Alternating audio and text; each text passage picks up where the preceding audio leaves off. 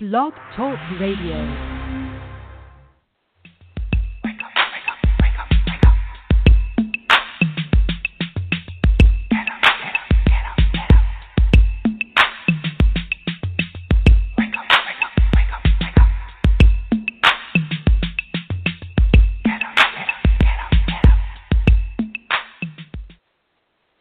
Welcome to Awake to Oneness Radio. I am Caroline Chang, your host. The mission of Awake to Oneness Radio is to inspire the world to awaken to the universal truth of oneness. Science and spirituality are both teaching us that we are all connected, that we are all one. So what you do to another person, you're literally doing to another aspect of yourself. And when mankind awakens to the universal truth of oneness, there will be peace on earth. We just celebrated the 7th annual Global Oneness Day this past Monday, October 24th. And it was an amazing event. There were wonderful speakers all speaking about oneness, the truth of oneness from all aspects of life. Today's show topic is Be Still and Know That I Am God. I just love the title of that book that Nick Gancitano is the author, and he is with us live today. Nick is a former professional athlete, author, and spiritual teacher. Nick, I'd like to welcome you to Awake to Oneness Radio. Thank you. Welcome, Hello. Nick. Hi, Thank you. How are you? I'm doing great. Thank you. Amazing. Well, I'd love to. I've done a little research on you on YouTube and the internet. But if you can share with our listeners a little bit about your background and how you came to write this amazing book, Be Still and Know I Am God. I just love that title. Oh, great. Thank you. Well, the book was written in Costa Rica. I was a spiritual teacher for about 6 years prior to that, and we had moved to Costa Rica to open a center there. And when we got there, we decided that rather than doing that we were going to move to the mountains. So we moved up into the mountains, and we spent about 6 months there before we ended up moving into the high mountains where there was a river and that type of thing. And one day we were sitting there in the cabin, my wife Penelope and I, and while we were sitting there, she had asked me if I would do an activity with her, and which was essentially just sit there, and any thought that pops into your mind, you would just go ahead and just write it down on paper, which typically was not that much because there was not really a lot of thinking going on when you're living in the forest, and there was really nothing around for a mile within our cabin. So, but then we sat there, and then after about 30 minutes, she had said to me, okay, you can stop. And it was very peculiar, unusual for any other type of writing that I'd ever done, where it just kept pouring through. And so essentially for about 10 hours straight, I just kept writing, and I didn't stop. And that happened. The strange thing was that I woke up every day at exactly 4:15 a.m. and had a cup of Pod Arco tea ready, and precisely 4:30 I would start writing, and for 10 hours a day for 6 weeks. And so that happened every day for 6 weeks for 10 hours, and ended up with about 260-some pages, 280 pages. And now Penelope was an editor at the time for the Chicken Soup for the Soul Company, and she said, well, okay, I'll edit it.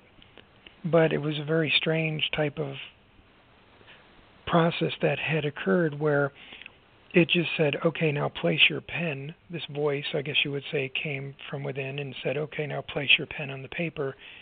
And it just proceeded to cross everything out, all these different words and complete paragraphs and everything that evidently was not supposed to be there.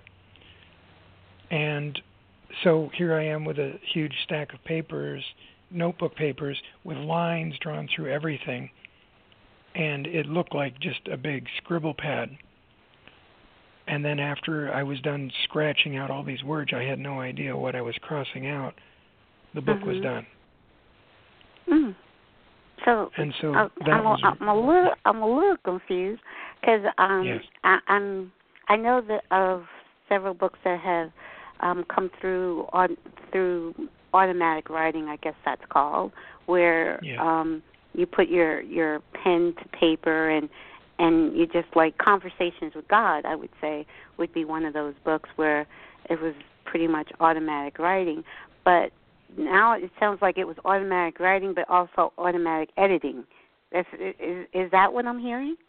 Yes. In fact, there was no editing whatsoever. There was no wiggle room. There was no room for misinterpretation whatsoever. Everything was rectified and clarified on the spot. And it generally came through as this, is that we were out in the forest and we were having a little bit of fun where we were channeling different beings from different time frames, different generations, different spheres and different dimensions, that type of thing, just out of curiosity and how creative we could get. And I thought, well, if I can channel all of these beings, why not just channel the I Am consciousness directly? And this was the general attitude or intention about a couple of weeks before the book actually was written. And then a couple of weeks later, that's when everything took place. And so the whole thing was automatic. And there, people say, well, I heard that you wrote a book. Well, I mean, in a sense, I did write the book, but in another sense, the book was written through me, but there was not really any sense of doing at all. And so, and then it was done, and Penelope took over from there, and she pieced it together, published it, and that's what you've seen. Now, let's go a little bit before the book. So, how did you get interested in? Because I know you were an athlete. And so, how did you go from being an athlete to get being interested in things of spiritual nature? Well, that's when I was a young boy, my father had brought in a book home for me. I think I was about 8 or 10 years old, and he just put it on the counter. It was called The Autobiography of a Yogi, and with Paramahamsa Yogananda. Now, I was a young boy at the time. I had no need for books of this kind, and so he left it there, and then one day I just took it to school and I started reading over it or looking over it, and I lost interest. And so I never really started to do anything, but I started to drop into states of meditation intermittently without really trying. And what ended up happening is, because of the fluorescent lights in the school, I ended up having a very difficult time concentrating. I could feel the part in my ajna, or my sixth chakra or whatever, I could feel it completely constricted and contracted, to where the sense of awareness of being that I felt I was in almost continuously closed off. And I felt very alienated, and I completely lost my ability to think clearly, rationally, or do anything, and I focused all my attention on athletics.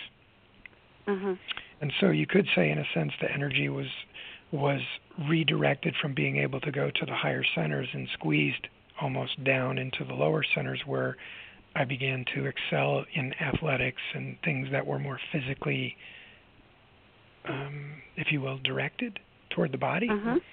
And so that was pretty much it until I got to college. And then, of course, I lost complete interest in learning anything. So you could say that I became very rebellious at that stage, where I didn't want anybody telling me what to do with anything. And I completely rejected the idea of learning. Mm-hmm. I had a complete, I guess you would say, resistance to anyone or anything that would try to tell me what to think or how to think. There was this instinctive cutoff point. And it was at that point when I had stopped thinking. It had lasted for about 2 years. And at that point, I was I was the field goal kicker for the Penn State collegiate football team. And Joe Paterno, or one of the coaches on the team, they recommended that I take a class in sports psychology, which just happened to have meditation in the class as part of the curriculum. And immediately, in the very first day, I immediately felt like I could drop into these very deep states of meditation, and I became pretty much obsessed with meditation. Nothing else was interesting to me. I would come home after practice and sit in my room for hours and not do anything but meditate. Then that was it, and then that lasted for several months, and then I just completely lost interest in everything because I started to get a lot of attention because of my success as an athlete, and dropped away from that. And so I really did not meditate again until after my divorce in 1990, in my first marriage. Yeah. Go ahead. I was going to ask you, when you were in these hours of meditation, did you have any kind of mystical experiences? I had, quite a few different mystical experiences. Some of them were they would be impossible to describe in this dimension. It could be misinterpreted. So I don't generally like to articulate those because those experiences really have nothing to do with what I consider to be, part of an authentic spiritual practice. But there were many different experiences, if you will, that took place. That at that point they were very intense and very exhilarating. But as I later on came to know, under the guidance of Ramana Maharshi, that they were in fact obstacles to the path of self-realization, in a sense that the enticements of the ego to pull one off track of turning inward for samadhi to occur, or for emancipation to occur. So this was something that when I stopped after my divorce, I had started onto a path that I had studied a little bit, watched the movie Jesus of Nazareth. That was my only spiritual practice at that point. I would watch the movie Jesus of Nazareth probably every single day for about 6 months. So I watched literally the exact same half of the movie every single day for about 6 months. That was my satsang at the time. And so that was it. And then after that, I stumbled I went to a place called the Unity Church with my sister. And I discovered a thing called A Course in Miracles and did that for a very short time, but found that was a dead end. And it could take you to it, but it was not really capable of taking you really into it on the deepest level, not for completion to occur. Don't want to interrupt, but you used a word that I'm not actually sure I know the meaning of. So I think you said satsang. Yes. What does that mean? Satsang means to be in the company of truth, or one that is fully realized, self-realized.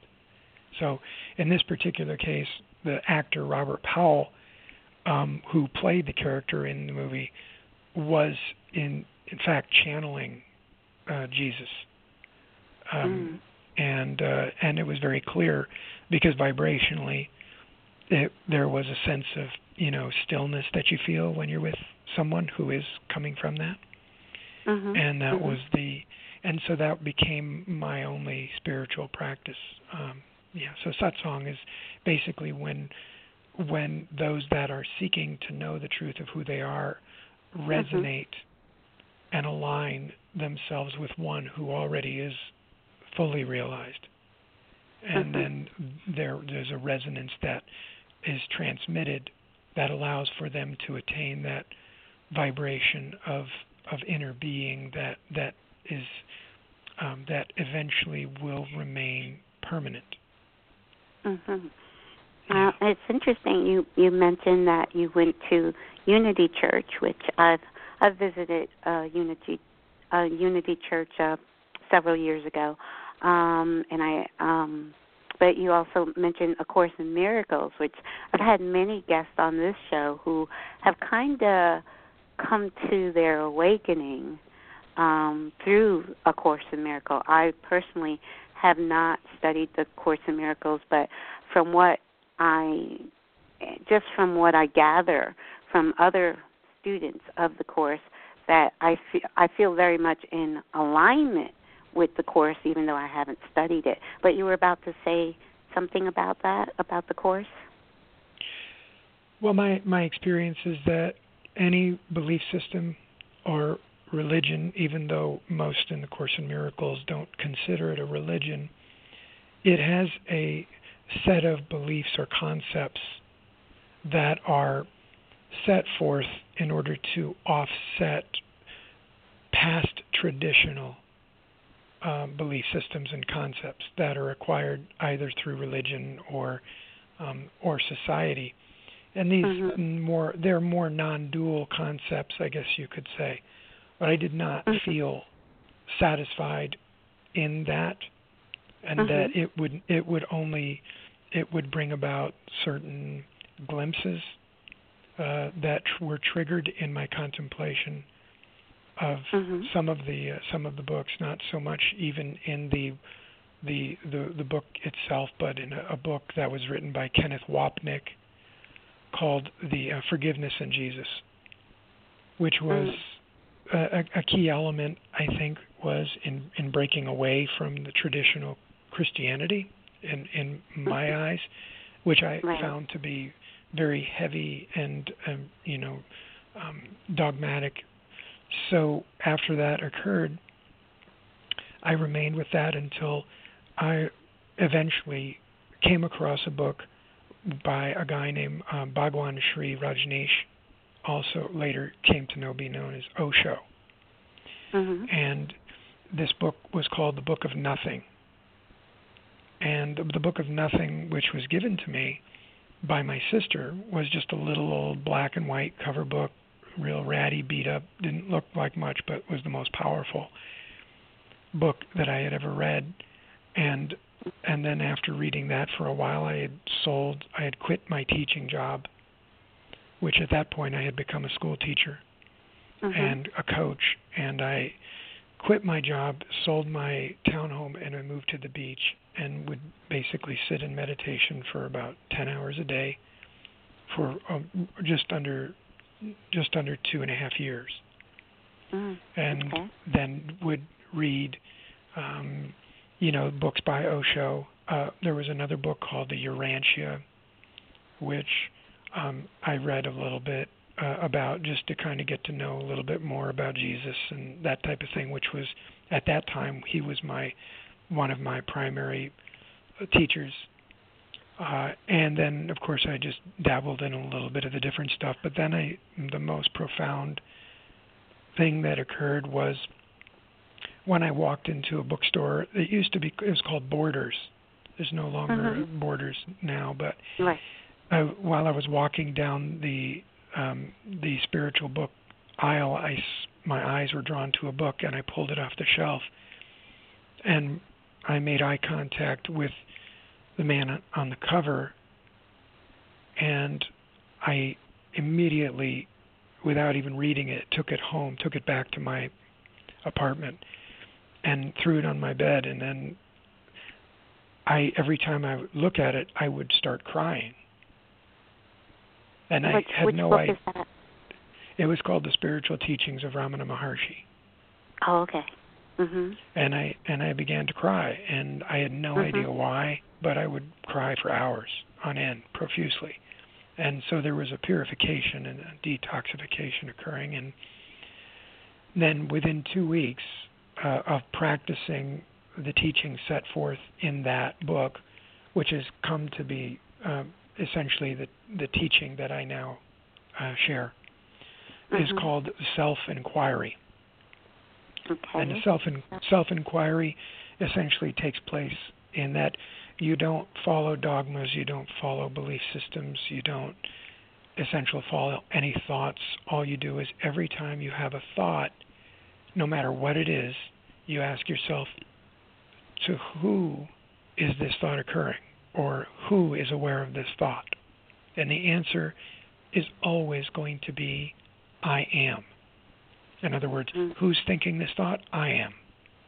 And so what this does is very profound in that it actually reverses the flow of consciousness, in that instead of your mind going out toward your thoughts, it now turns back in toward the source of thought.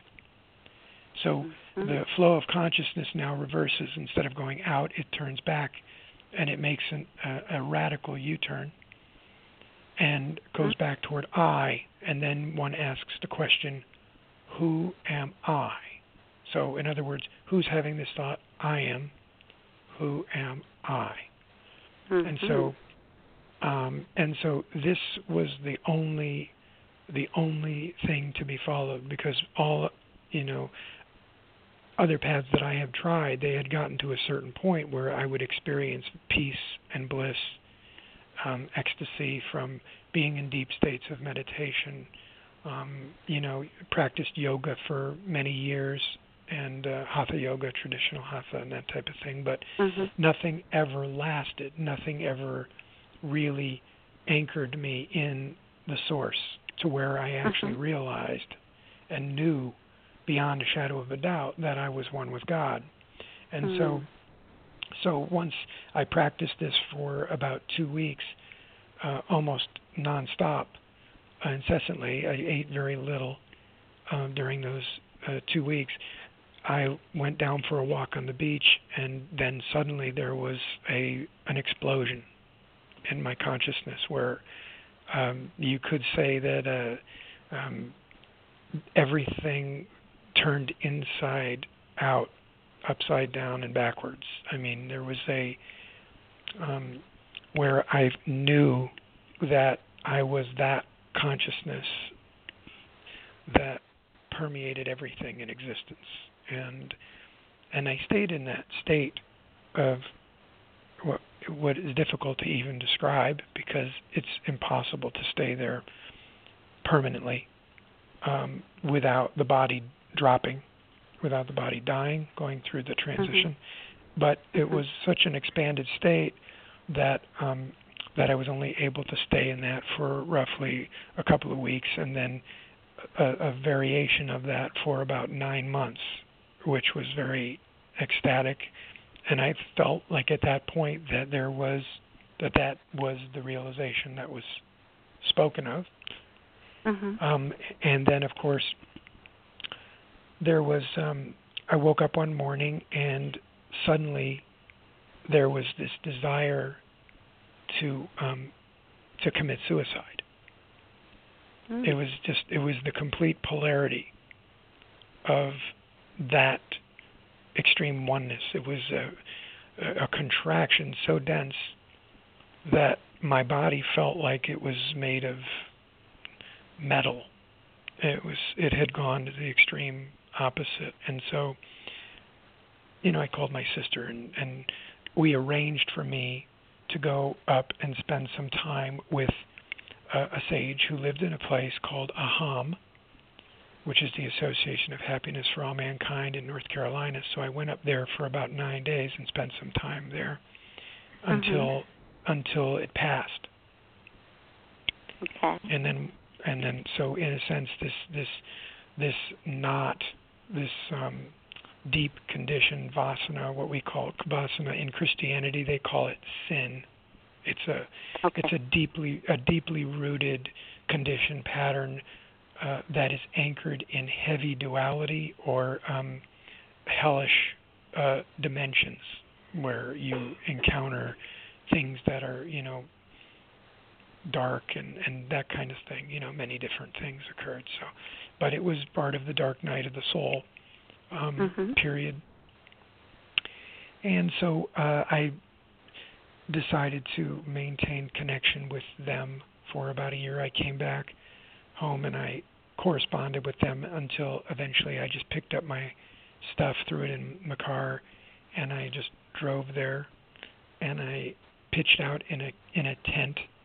I asked them if I could live on their property in a tent, and I did that for 2 days until after 2 days, I guess, when A. Ramana, who was the sage or the spiritual director there, he said I could move in. So he invited me to move in. I guess he recognized that at that point I was passionate about the teaching and in alignment with the teaching that they shared, which was also the teachings of Ramana Maharshi.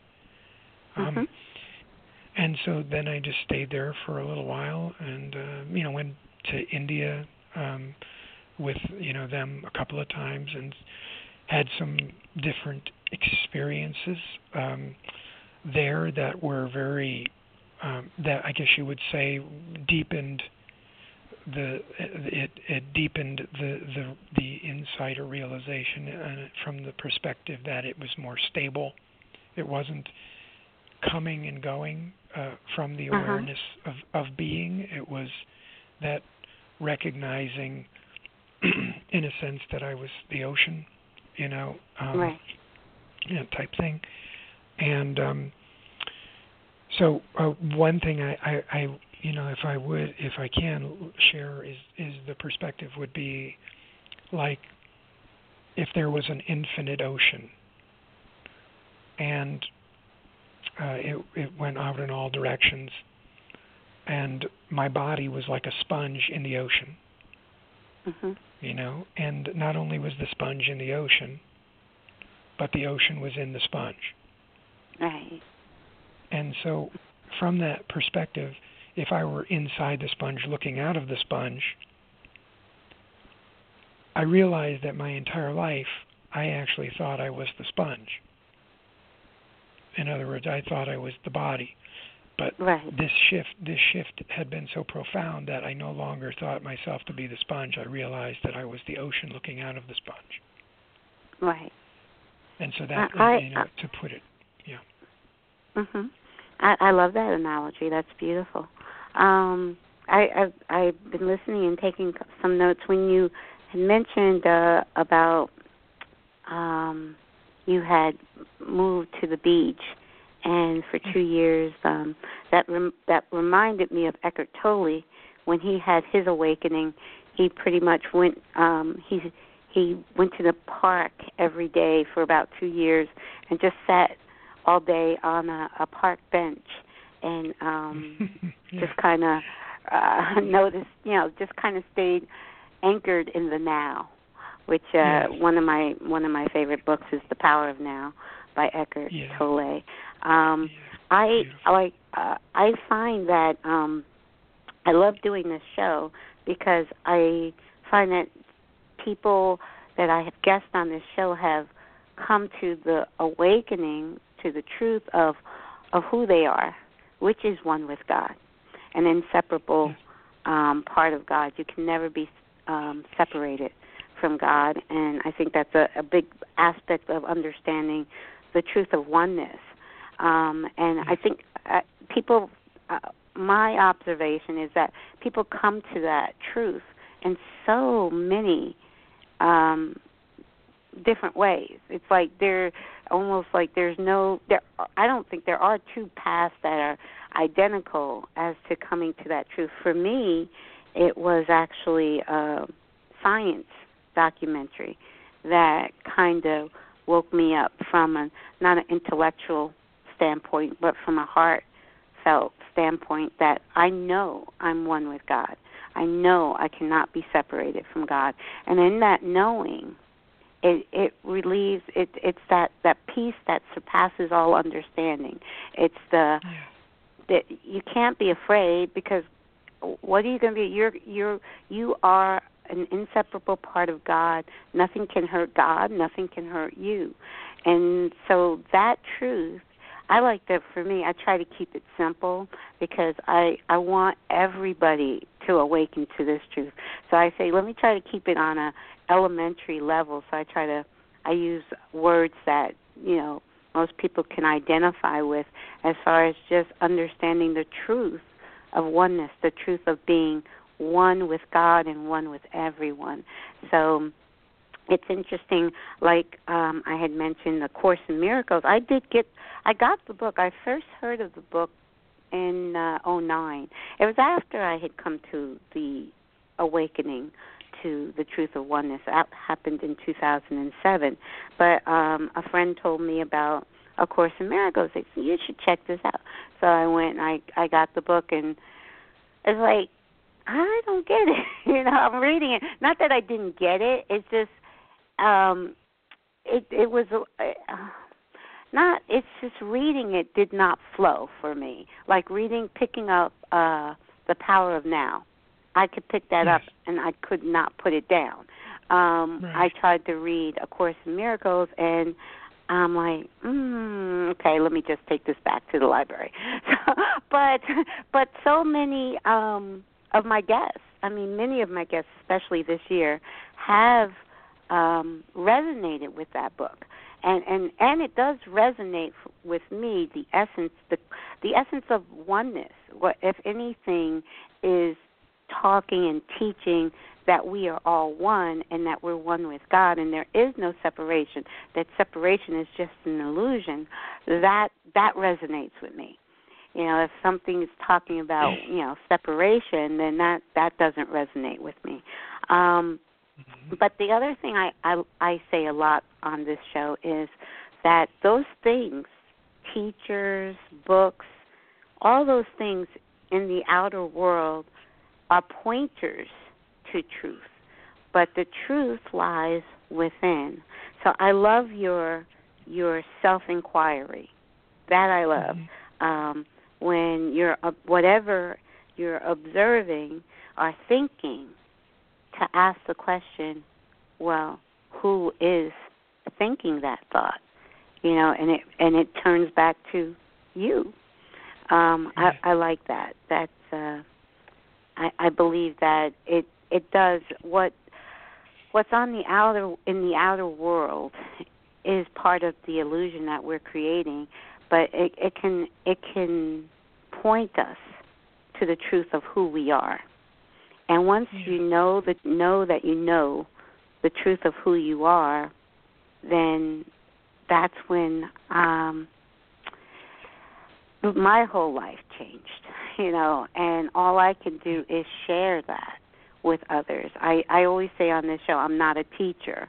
I'm still a student. I learn from all my guests, and so I'm just trying to share what resonates as truth for me and live that truth in every now moment, and just share that and have these kind of dialogues. I love having dialogues with my guests of how they came to understand the truth of oneness. And it is fascinating to me that science is really on board with what spirituality has been teaching for eons. Yeah. So tell us more about the self-inquiry, how people can adapt that into their daily life.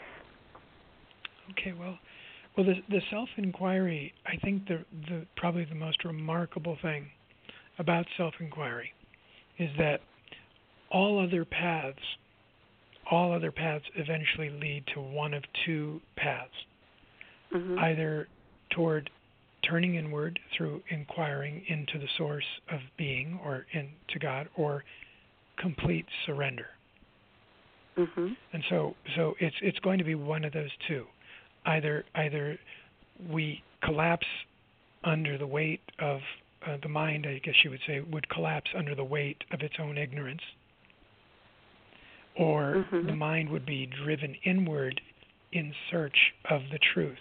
And so depending on the demeanor of the seeker, it's going to be one of those essentially. The thing I really enjoyed about now all paths eventually, they kind of like streams, they lead into those two rivers, which eventually lead to the ocean. But even though many people have glimpses, like I had many glimpses, in which case I wasn't really sure whether or not there was realization until the depth of awareness and the inner stillness had become so deeply anchored that it became almost impossible for the mind to go out and stay there. So this was where objectification with form was very difficult, whereas at one point meditation was about 1%. My mind would go in about 1% of the time, out about 99% of the time. And then by the time I had practiced the inquiry for several years, then it got to the point where about 98% of the time my mind was turned inward and very, very immersed in that, and then maybe a couple of percent of the day would I actually be engaged or entertaining dialogue or interaction with people or students or people who had come in search of realization. So, but the beauty about the self-inquiry that I find that makes it so powerful is that almost every path has an element of resistance to it, or a resistance meaning the resistance to the way that their life is right now, and that they are in search of something that is going to eliminate their life the way it is. So in most spiritual paths carry a very subtle resistance which keeps the mind intact.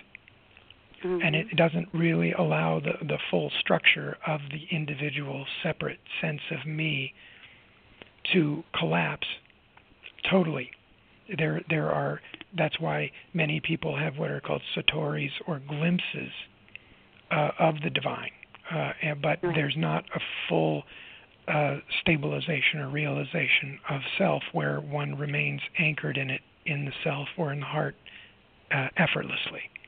And so the question, who is having this thought? I am. It doesn't resist the thought.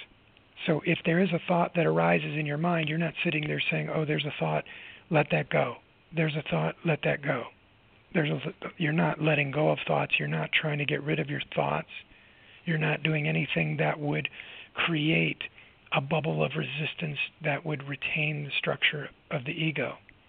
You simply ask with the intention of finding out. It's fine that there's a thought there, but who is it that's aware of the thought? That's what I want to know. And so it's not like it shouldn't be there, because most forms of meditation, because there is a subject and an object in the meditation, it creates a duality that makes it impossible for the ego to be transcended. So, in other words, if I'm meditating on a candle flame, then I'm the subject of awareness meditating on the object, the candle flame. If I take that more subtle and I say, okay, I'm going to meditate on my breath. Okay, well, now my breath becomes the object while I'm the awareness behind the breath. There's still a subject-object relationship. And then if I say, okay, well, I'm going to watch thoughts. Now the thoughts become the objects. And at no point, as long as I'm watching my thoughts, does the object and subject merge. There's always remains that separation, no matter how slight or how subtle it is. But when you ask yourself, who's aware of the thought, and you say, I am, now the object becomes the subject. And when the only thing that remains is the subject, then the only thing that remains is, even within the I am, the I dissolves. And even the I disappears, and what remains is the amness, or the what's called isness of pure being. And so this does, and that doesn't allow for there to be a resurrection of the individual separate sense of me. And so that's one of the beautiful aspects I found of the self-inquiry, in having been sharing this for about 20 years, is that a lot of people come here and they're from all different walks, all different religious paths, different teachings, and there really is no way. A lot of people in recovery, because really many of the different people from the different paths are they're looking for something. They're desiring to be free, but they're the very systems that they're a part of, that they're practicing, create a dependency. For instance, recovery. Once an alcoholic, always an alcoholic. This type of thing. Well, but that's not true, because you're not your behavior, and you never were an alcoholic to begin with. But it's necessary to tell somebody that maybe in the beginning, because they're having a hard time accepting the fact that, that they are drinking alcohol, they're doing destructive behaviors. But at some point, all that needs to be let go. And where the inquiry comes in is it basically says, okay, who thinks they're an alcoholic? Or who thinks that, that they're not happy? Who thinks that they're, that the world is out to get them? The conspiracy theories and all this kind of thing that are going on. A good example also is the political climate now. A lot of people are complaining about what's going on, and of course, the whole thing is really comical, because who's thinking all of this? I am. Who am I? You said the word that is really key for me, and I use the word all the time: isness. It is what it is, and for me, your terminology is very different from mine, in the sense that. But when you were explaining it, I realized that's exactly kind of what I do. There is no moment that is not perfect. Everything is in the now moment. That everything I desire is here and now. And that was key for my awakening, to know there is nothing to seek. There's nothing to seek outside of this moment. And enlightenment, perfection, it's all in the now moment. So you're not, and it's hard for me to put it into words, but I'm not seeking anything outside of this now moment.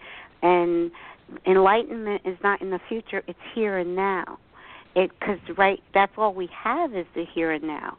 So if you're seeking something that's not here and now, you're always seeking. So, and I'm not good at putting it into words, but in listening to you, I could hear my truth in different verbiage that you were using. Because for me, I don't look at life as a journey. Life to me is knowing that in this now moment that I'm creating, all is right here and now, and for me to love and appreciate the now. And in every moment, what I do is remind myself of that truth, that there's nothing outside of the now. And the now is perfect. The isness is perfect. Yes. And whatever happening is happening for my highest good. Yes. Yes. I didn't mean to interrupt, but I just wanted to jump in and throw that in there. Yeah. Not at all. It's important. So yeah, great. It's important that people realize that and know that. It takes away a lot of the intimidation element of trying to become something that they think they're not. And trying to get enlightened is one of the biggest obstacles because you already are what you're looking for. So, exactly.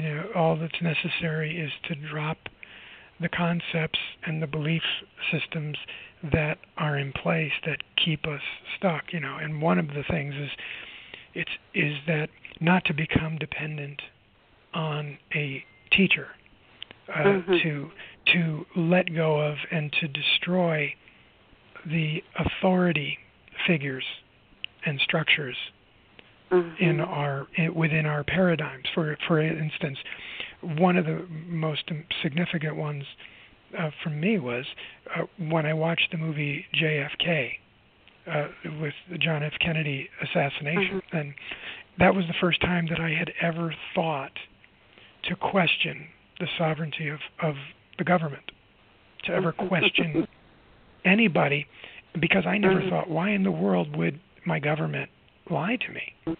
I mean, I was so innocent at that time and so naive, I guess would be another word, that I never thought for a second that anybody would do it other than, the guy they said did it.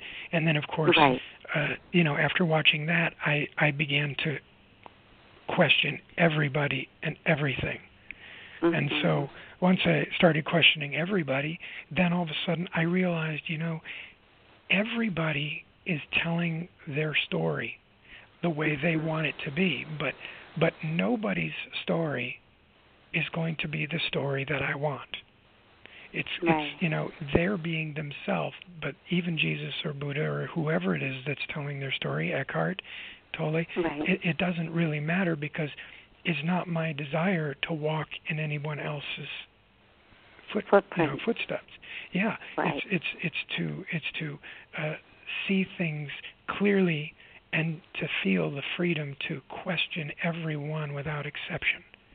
And that really, I feel like, was a very important part on the path, one that allowed me to pursue it in a way where there was very little religious influence, because my mother was a Lutheran, my father was a Catholic.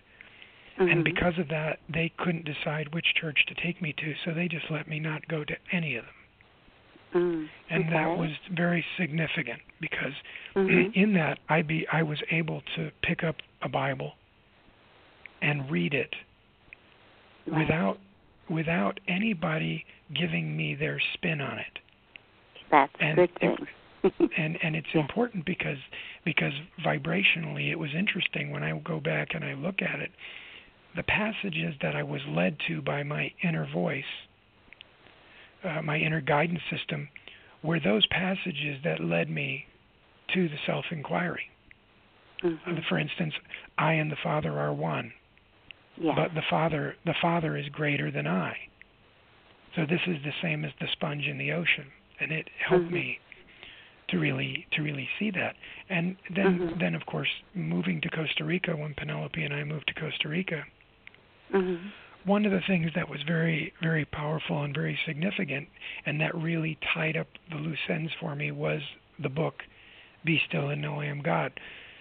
When the book was done, the reading of the book, after having written the book, I actually began to realize that the inner voice that was coming through me that was writing the book was even clearer than what I considered to be my own voice, until eventually that inner voice replaced my own sense of individual voice, in which case I realized there really is no such thing as channeling. Because there is True. only the source. There's no such thing as Right. channeling. There's only the source.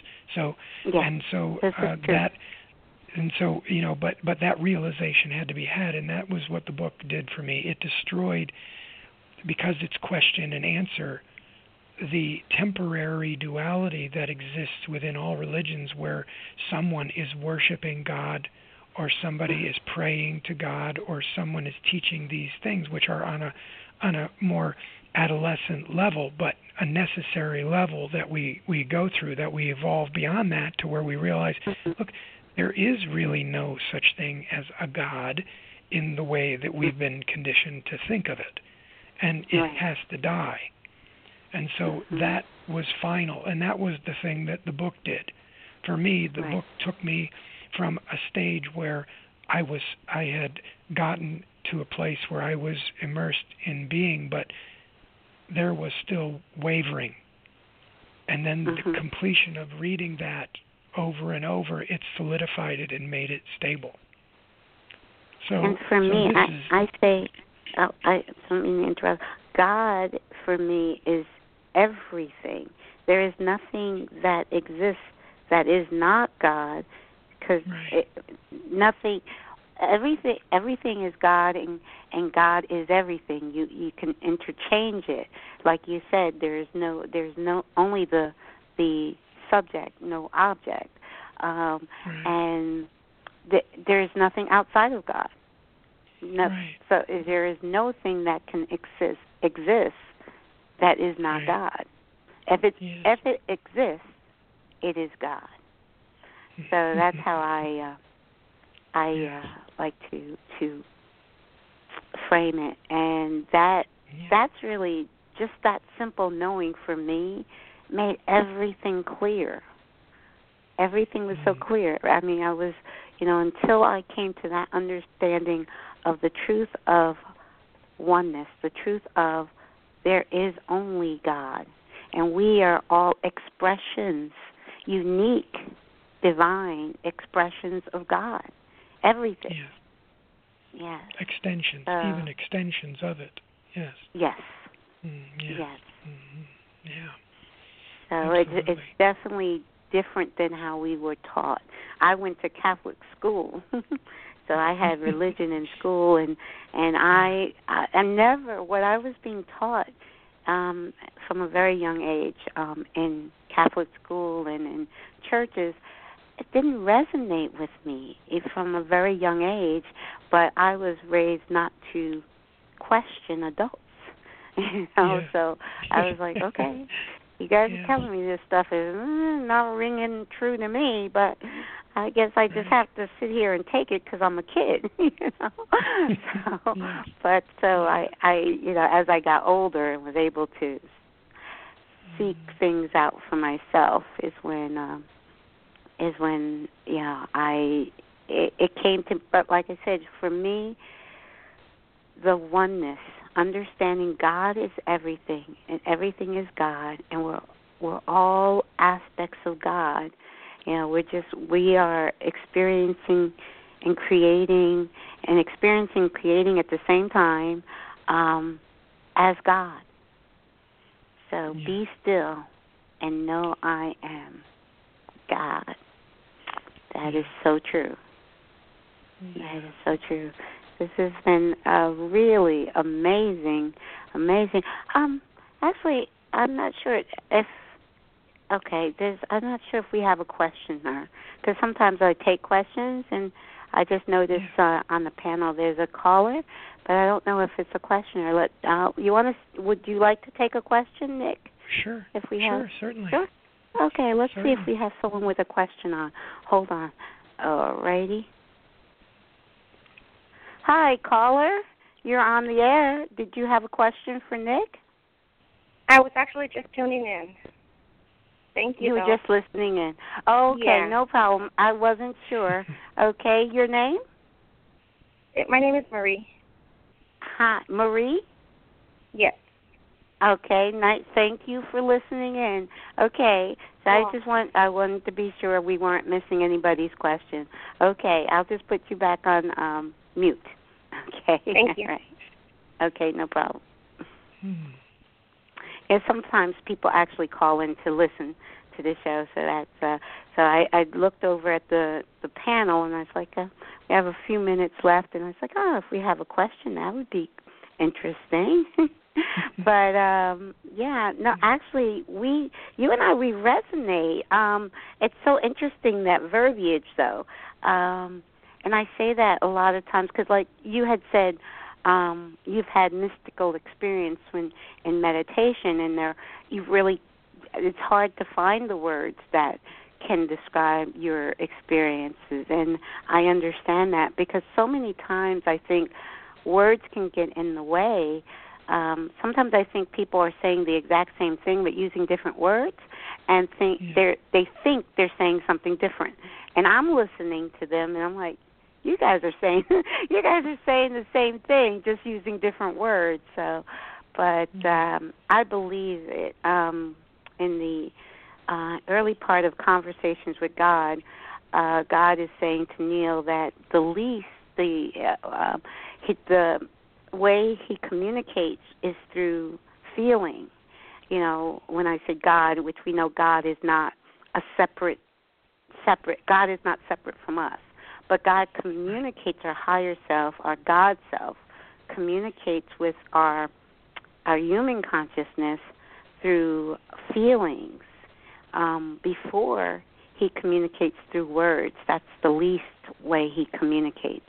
And I remember reading that in Book 1 of Conversations with God, is how he communicates with all of us all the time.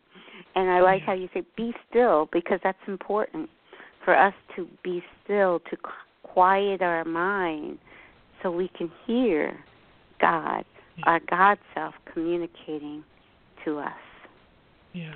So we essentially, I would say, in this teaching, generally don't use the word God, even though the book title has the word God in it, simply because there's so much. It's so emotionally charged with misinterpretations of and concepts of something that is very anthropomorphic or very limited, and so just self is generally what we use. So the word God.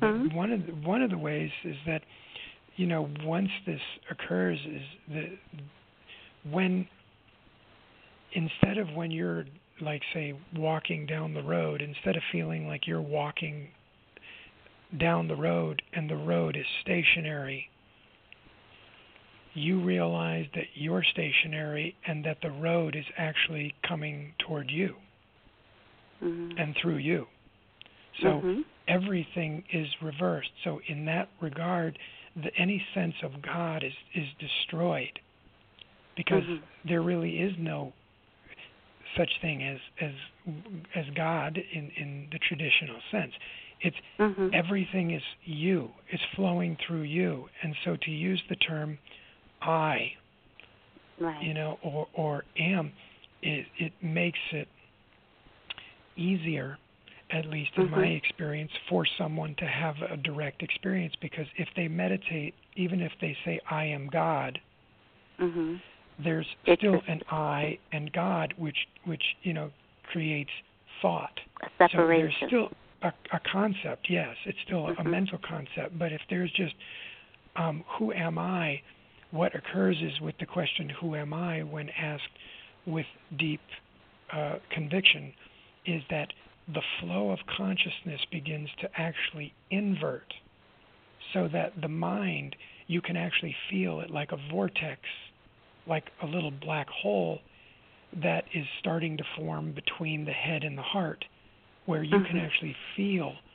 everything being pulled inward to the uprootment, if you will, within the body, where you can actually feel the tentacles of identification with the body being uprooted or pulled out, in this sense, what would be called sins.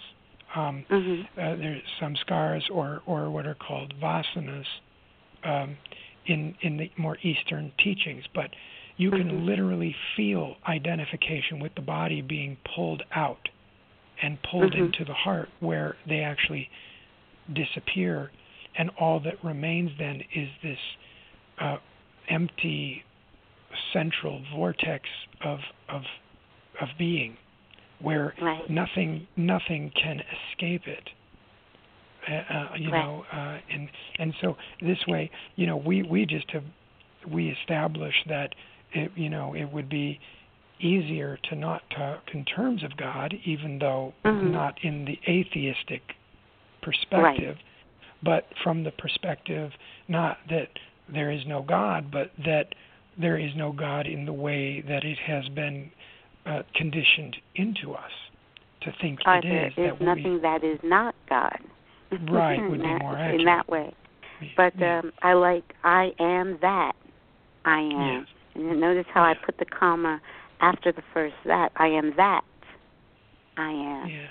And I do like in the course where early on in the A Course in Miracles, whatever you're looking at, you identify, like if I'm looking at a bottle of water, because that's what I'm looking at right now. I am that bottle of water, and where we, there's no separation from that bottle of water and me, and that's part of the, I think, lesson.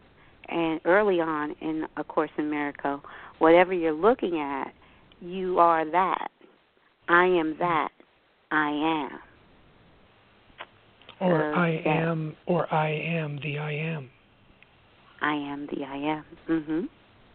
Mm-hmm. Which is, my interpretation of that is that I am that I am. In other words, there's I am, and then there is, I am. In the biblical sense, in Exodus 3:14, where he says, "Who shall I tell them hath sent me unto you? Tell them I am hath sent me unto you." And then he said, "I am that I am," meaning. Then he realized Moses' enlightenment or realization was that he was the I am that he had glimpsed, even though it seems to be an external dialogue, was really an internal dialogue going on within him. And so, from that perspective. So true, so true. So, Nick, please, I can't believe an hour has gone by already. Please share with our listeners how they can find you online and also get your book. I have a link to your website, but you please share it with the listeners how they can get in touch, keep in touch with you and follow you. Well, thank you. Our website is self hyphen inquiry with an INQUIRY.com. And the book is Be Still and Know I Am God. Now, it doesn't have the word that in it. So be still and know that I am God. That's from Psalms 46, I believe. But this is an abbreviated version of it that we got rid of the word that, which was not necessary. Be still and know I am God. The direct path to knowing God within is the subtitle. So, and it's Nick Gancitano is. But if you just put in "Be still and know I am God" without the word that in it, .com, and you can put .com after it, and it'll take you to ours. Okay, wonderful. This is great. Like I said, I just love having guests on like yourself that know that you know who you are, because I think that's key. I think it also says somewhere in the Bible, know thyself. That is key. This is so true. Well, thank you so much, Nick. We've had an awesome, amazing conversation. And please thank Penelope. I've had several conversations with Penelope. She is very lovely. And I'm so glad to have you guys. And I am definitely going to keep in touch via email and follow you online. All right. Well, thank you. It's nice. Thank you. Speaking with you. Great speaking with you. And you have a great weekend, too. It's a beautiful fall. You're in Florida. You don't have the fall like we have. It's beautiful fall foliage here and getting kind of nippy, but I'm sure it's pretty warm down there. Yeah. But if I'm ever coming down that way, I'm going to look you up. Oh, that would be wonderful. That would be great. Okay, thank you so much. You guys have a great weekend. Thank you. You too, and everybody else who's there. Thank you. Thank you. Bye-bye. Bye-bye. Bye Good now. night. Bye now. Bye-bye.